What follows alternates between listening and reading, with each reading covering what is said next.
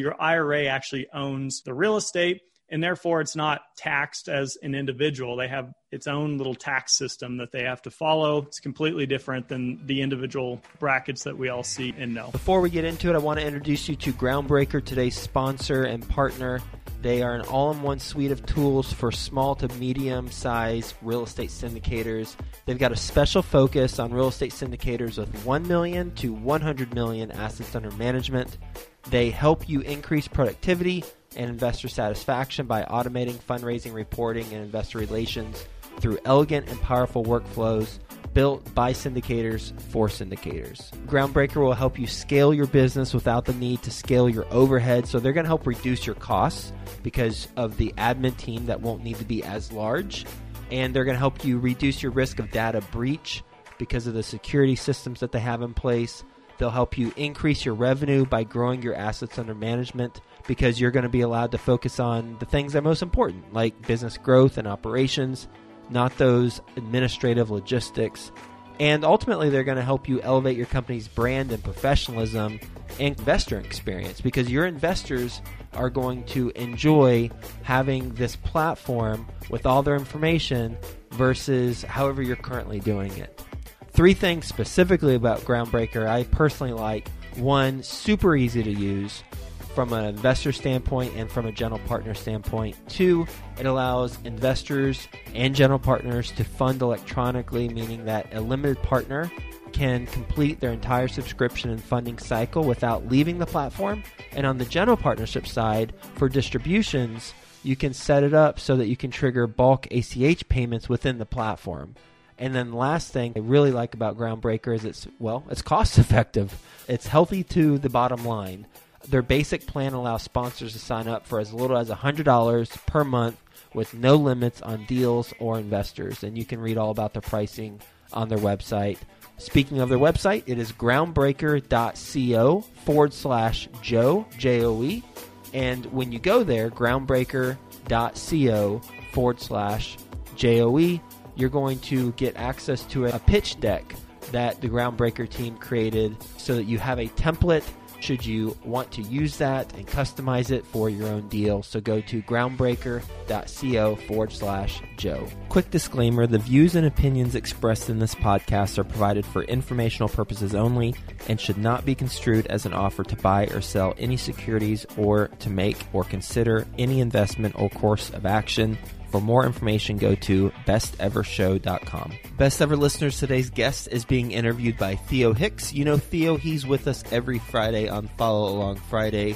You're going to get a lot of value from this conversation. So with that being said, let's get going. Hello, Best Ever listeners, and welcome back to another episode of the Actively Passive Investing Show. As always, I'm Theo Hicks, here today with Travis Watts. Travis, how you doing? Hey, doing great, Theo. Good to be here. So today we're going to be talking about self-directed IRAs.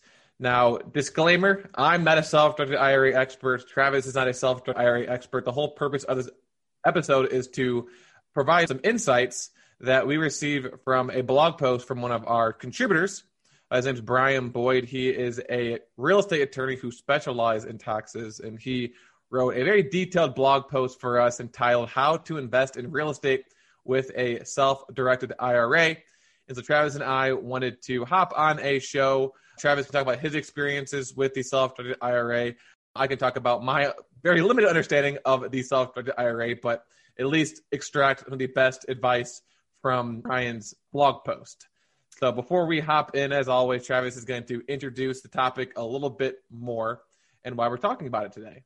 Thanks, Theo. I think that this is just a really good topic in general. It's something we haven't covered on our show. Certainly pertains to passive investors. It can pertain to active investors as well. It just kind of depends, but probably more of a passive topic. So it's a very common strategy. A lot of investors use self-directed IRAs. I used to as well. I'll share a little bit of experience later in this episode on that. And basically, if you prefer to park your money into private real estate, and there's other things you can invest in too, private businesses or physical gold or silver and oil and all these different things, then you should have the choice to do that. And you do have the choice to do that. So that's what we're going to cover is what is a self-directed IRA? How does that differ from maybe the IRA or the 401k that you currently have? And the other thing I thought was pretty interesting as I was doing a little bit of research here is there's almost $20 trillion of IRA money in the United States. That's trillion, a little less than our national debt, I guess.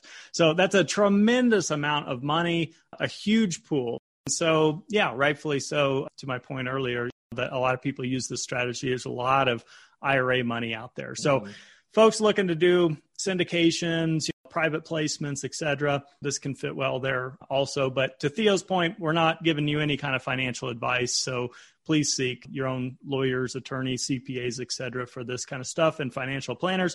We're just going to be sharing what this stuff is and how it functions. So with that, I guess I'll just go ahead and dive in. Did you have anything else to add, Theo? That $20 trillion is interesting. You talk about how that's close to the national debt. There's a solution there. Just take that money and pay on that debt, right, Travis?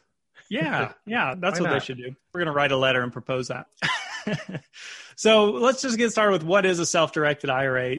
The important thing to distinguish here is that a self-directed IRA is independent of a brokerage firm. So a lot of folks, I'm going to use two examples because they're very widely known, Charles Schwab or Fidelity Investments. A lot of people hold 401ks, IRAs, et cetera, through brokerage houses like that. And of course, there's way more examples to give, but you get the point. These are not self-directed custodians. So I'm going to cover the differences there and how they function. But first, let's define what a custodian is. And it's basically an entity that specializes in IRA accounts. So for this purpose, we'll talk about self-directed. So they manage the transactions that are happening, the wire transfers, et cetera. They manage the paperwork that goes along with doing these types of investments, the title work that you have to do when you close on properties, et cetera, financial reporting. I forget what the tax forms are as an example, like a 1099, for example. They issue those and they upload those for you. And they're making sure at the end of the day, how I see this, most important element, they're making sure that you are staying compliant, that you're following the rules that have been set forth by the IRS with what you can and can't do. Theo, I'll have you dive into that in just a minute here in a little more detail. But here's the biggest difference, and it could be a shocker for some folks, but a self-directed custodian charges fees for you to have an account with them. So why do they do that? Well, because if I open an account for free with them and I just go buy a piece of real estate and it's going to be a rental property, well, then how did they make any money? They don't. So they have to charge you for opening the account. Maybe they charge a percentage per year based on how much you have in your account. They have to charge you fees in order to operate their business, and rightfully so. So then why is it free, quote unquote, to have a Fidelity or a Schwab IRA? It's because they are making fees in a different way. Most of the time, they're trying to push their own products to their customers. So if I have my IRA with Fidelity and I call them up and say, what do I do with this money? They're probably going to persuade me to go with the ABC Fidelity Mutual Fund, which has what? Fees built into it. So that's how they're recapturing these costs. That's how they can offer these free accounts for folks. So it's not that one's free and one costs. It's just you're going to pay it one way or another, whether that's more of a slightly hidden cost versus an out-of-pocket kind of thing. So that's the difference in structure between your traditional brokerage houses and how they operate and a self-directed custodian. So a couple more things to point out. When you're investing with an IRA, this is its own entity, kind of like if you were using a business or an LLC. If I go purchase a property, I, as in Travis Watts, I'm not on title, okay? My IRA is on title. So it's going to say ABC Trust Company for the benefit of Travis Watts's Roth IRA. Just to give an example, it's kind of a long handle there, but that's how that works. So your IRA actually owns the real estate, and therefore it's not taxed as an individual. They have its own little tax system that they have to follow. It's completely different than the individual brackets that we all see and know. So I mentioned you can invest in real estate, private real estate, not just publicly traded REITs, gold, silver, private businesses, on and on. So these are things that if you have an account with a Schwab or Fidelity or brokerage and you say, hey, there's this house in my neighborhood I want to go buy and rent it out, you can't do it. Stocks, bonds, and mutual funds. You're very limited on, well, I shouldn't say it's very limited, but you're limited to stocks, bonds, and mutual funds that are publicly traded. So, Theo, I'll turn it over to you for just some general either pros and cons or things to look out for, things to know beforehand, I guess, and take it away. Yeah, one of the things you said in the beginning was how you've got the self-directed IRA, and then there's also the 401k. And I remember I had a buddy who bought property using his 401k, or used that loan against his 401k, like $50,000, whatever, and then use that money to buy real estate. And from my understanding, I'm pretty sure when you do that, when you get that loan, you're not really limited on what you can use it for. Whereas for this self-directed IRA, you can't use it to buy whatever you want. There's certain restrictions. They're called qualified or disqualified persons or types of things that you can buy. So I think you mentioned this in the beginning, but you can't use your self-directed IRA to buy your own personal house, or you can't use your self-directed IRA to buy a vacation home for yourself in Florida, California, or wherever. It has to be used for purely investment purposes for yourself also. So the types of things you can buy are restricted, and also who they're bought for or who they're benefiting are also restricted. So the IRS has a list of what they call disqualified persons. And this basically means that they can't have involvement in this investment. So I'm going to steal Travis's analogy that he gave me before the show, but below you, above you, and next to you. So your parents, your grandparents, your children, your grandchildren, your spouse, your siblings, your cousins. You can't buy a property for them as a gift. You can't buy a property as an investment, but your mom is living there or your dad is living there and they're paying you money. Those people are disqualified. Other things that are disqualified would be any service vendor to your IRA, as well as any entity that owns more than 50% of the property. And not only can you not buy it for these individuals, but you can't buy it from these individuals either. So you can't use your self-directed IRA to buy a house from your mom or buy a house from your brother or sister. So these people are disqualified in every sense of the word. You need to use a self-directed IRA to buy an investment property for yourself from someone who's not related to you or married to you. A couple other things that I didn't realize was the case from his blog post was that it's not as easy to obtain financing on a property that you're using a self-directed IRA to purchase, as opposed to you just going out and doing it yourself or having a business that buys real estate. A lot of the time, you're going to have to buy the investment all cash, or you're going to have to use it to invest in a private placement like an apartment syndication. Now, it doesn't mean it's impossible to get a mortgage, and I'm pretty sure I've talked to people out there who specialize in helping you get mortgages when using your self-directed IRA, but it's a general rule of thumb. It's more difficult to obtain financing when you're using a self-directed IRA to purchase. When you are using leverage, when you are using a mortgage, there's a certain portion of the tax code that's going to apply to related to unrelated business taxable income. Not going to get into that. Talk to your CPA about that, and talk to your CPA about this in general. We're just giving kind of general advice. And then something else that's interesting too, when you use your self-directed IRA, you're investing your earnings after you've already been taxed. So when you withdraw that money, it's not taxed, right, Travis? So it depends whether you're doing a Roth IRA, for example, which you're not getting any tax benefit as you put the money in. So you're earning money, paying the tax, then putting it over into a Roth. Then you're kind of compounding tax-free as time goes on. Exactly. And then, yeah, to your point, hopefully withdrawing after 59 and a half, tax-free withdrawals out of the account. The traditional IRA account's a little bit different. So you do get a tax deduction when you transfer money into it in that current year. But then as you pull out the money, you do pay tax on it. And it's kind of an unfavorable tax, which I'll highlight here in a minute. Perfect. So when you're using this IRA that you already pay taxes on and you pull it out tax-free at some point, then you're not going to get the same tax benefits from your real estate investment, right? So you're not going to benefit from the depreciation, interest deductions, assuming you get a mortgage on it, the property tax deduction, any other operating expenses, maintenance deductions, things like that, because the self-directed IRA is not taxed like a regular individual person is. There's a tax code specifically for the self-directed IRAs, and so understanding that and making sure that you're not taking that into account when you're making the decision of whether or not to use your self-directed IRA to invest. Oh, I want to use that because I can get double tax benefits. That's not necessarily exactly how it works.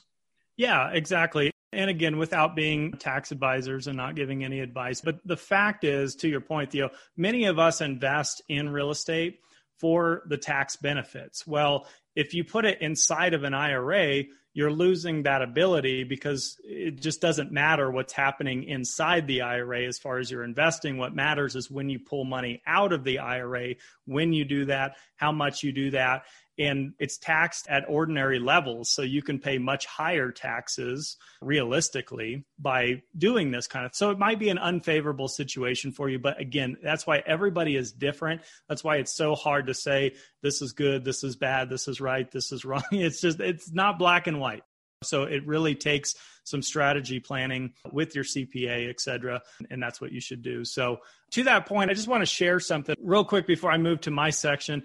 You mentioned the up, down, left, and right, and the disqualified persons. The bottom line is you could probably tell how you could manipulate this system, right? And that's why you can't do these things. You can't buy your grandma's $100,000 house for $300K. You can't move a parent in and have them pay you $50,000 a month in rent when the market rent's $2,000. There's things that could be manipulated. That's why you have to shy away from the disqualified persons. And the bottom line is there's so many different rules. That's why you use a qualified self-directed custodian to help you navigate compliance.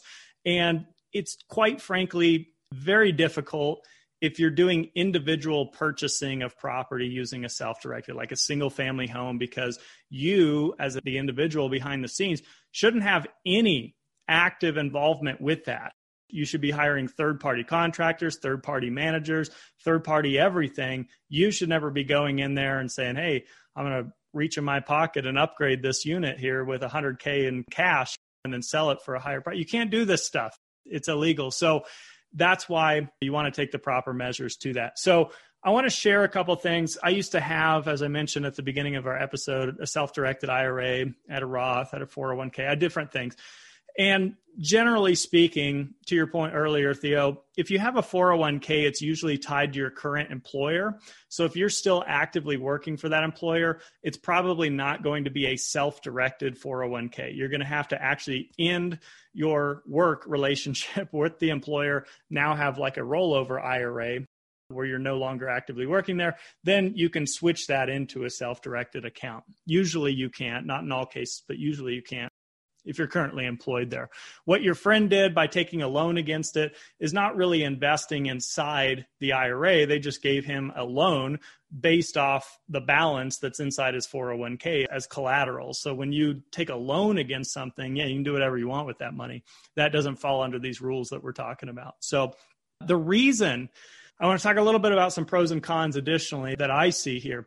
The reason that I liquidated my self-directeds and my 401ks and my Roths early on before I had tremendous amounts of money in there over time is that really the way the structure's set up is you're not wanting to pull the money out before 59 and a half. That's just the age that the IRS has stated that if you're pulling your funds out before then, that there could be a penalty. Right now, I think it's like a 10% early withdrawal penalty. That was one thing. For many of you listening or those who know me, I live on cash flow. So I don't want to park money into something I can't touch till I'm 60 because I can't touch it. Then I don't have my cash flow. I just lost that ability to do that. And that's my whole message to the world, is helping folks with financial independence, et cetera. So that didn't make sense for me. Number two, something to think about is right now in 2021, we are at historically low income tax brackets. And you can go to taxfoundation.org. On the upper left of the website, you can click on tax brackets and look at the historics. Get this. This just blows my mind. Back in 1963, we had the highest marginal rate tax bracket at 91%. So you just think about that. People making over $200,000 a year in 1963 were paying 91% in tax. So we have just drifted down and down and down and down and down to today. Our top brackets are 37% or something like that. They could be going up with the new administration. We don't know. But still, hey, I'll pay 37 over 91 any day. So the idea here is, to your point earlier, Theo, if I have a traditional self-directed IRA, I'm getting a tax deduction today for funding it. So say I go put $5,000 in it. I'm getting to basically deduct $5,000 against my income today and save whatever bracket I'm in, which is historically low, whether I'm in 20, 25, 30, 37 at the top. And then taking a chance that when I'm 60 and I start pulling the money out, that tax brackets are equal or lower at that point. But realistically, could they be higher again? What if they were 91% again? So I'm getting a little deduction today, and I'm going to pay maybe theoretically twice the tax in the future. And we don't know this stuff. I'm not here to predict the future. I'm just saying, what if that scenario were to unfold? The likelihood, it's kind of like saying interest rates are really low today. So when I'm 60, I think they'll be the same. Well, probably not. The odds are they'll probably be higher at that point. So something to think about. Those were the reasons why I decided for me personally, it wasn't a good fit. But that's not to bash these IRAs by any means. They do allow you to invest in private real estate and these real estate private placements, which I'm huge on and I invest a lot in. And that's a great thing if you're not a fan of the volatility of the stock market, or you're just looking for diversification, or you're already in retirement and you're looking for ways to generate passive income.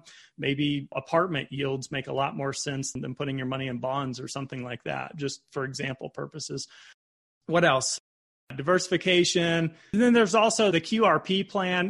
This conversation could go way more in depth. We're not the professionals here, but to your point about the UBTI tax, unrelated business income tax, solo 401ks, QRP plans, there's different versions out there that could perhaps potentially avoid that type of tax. But again, we're not here to tell you what to do or how that works. It's beyond my scope. I'm just letting you know, talk to the professionals and figure this stuff out for yourself. And then we talked a little bit about Roth IRAs, and those perhaps can have different types of advantages with the tax-free compounding, tax-free withdrawals one day. But there's income phase outs. If you're a very high income earner, you may not even be able to open a Roth or to fund it rather. So that's why everyone's different, and you need to consult on things like that. So with that said, that's a whole jumble mess of my thoughts and a couple of stories and a couple examples and what this stuff is. So as Theo pointed out, we do have a blog that was written in much more detail and clarity. So click on that blog, get some more information, reach out to the professionals on it. But I think that's all I got on the topic. Well, thank you for sharing your explanation as to why you liquidated. And like a lot of things that we talk about on this show, should you use your IRA to invest in real estate? Well, it depends. There's no absolute yes, you should, or no, you shouldn't. It really kind of just depends on where you're currently at. So if you don't have an IRA at all, then ask yourself, is it better for me to have one to start investing my money into that? Or is it better for me to maybe use that capital for something else? Or if I'm 59 and a quarter years old and I've got $3 million in there, is it worth liquidating all that when you're going to be able to start pulling capital out in a couple of months? Or should you just keep the self-directed IRA and do nothing, or use it to invest in real estate? So it kind of all depends on where you're at, what your ultimate goals are, and understanding how it works, I think is important to help make that decision. So as Travis mentioned, we're not telling you that you should or shouldn't do anything. We're just trying to give you some information on the strategy, how people have used it in the past, and then direct you to the experts, like the individual who wrote this blog post or your own CPA. So Travis, anything else you want to mention before we close out? Yeah, that was a great point. I just want to add one thing to what you just said. And a lot of folks that I come across in investor relations capacity that I'm speaking with that are using self-directeds fit a similar bill to what you described. They have been contributing to these types of accounts for many, many years, sometimes many, many decades. They have perhaps a few $1 million in there.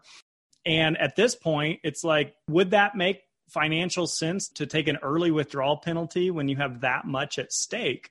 You're going to have to decide that for yourself. But I was fortunate enough to make my decision early on before I had millions of dollars at stake. So my little 10% penalty really didn't amount to that much. And it was more important for me to have that long-term flexibility over my investing. But yeah, I think I would feel a lot different if I was 50 years old with $3 million in an IRA. I doubt I would go pull $3 million out myself and take that kind of tax hit at that time. But yeah, there's strategies, there's things you can do. We're not here to tell you what to do, but great points, Theo. That's all I got. Perfect. So the blog post on our website is how to invest in real estate with a self-directed IRA. For more information on the topic we discussed today.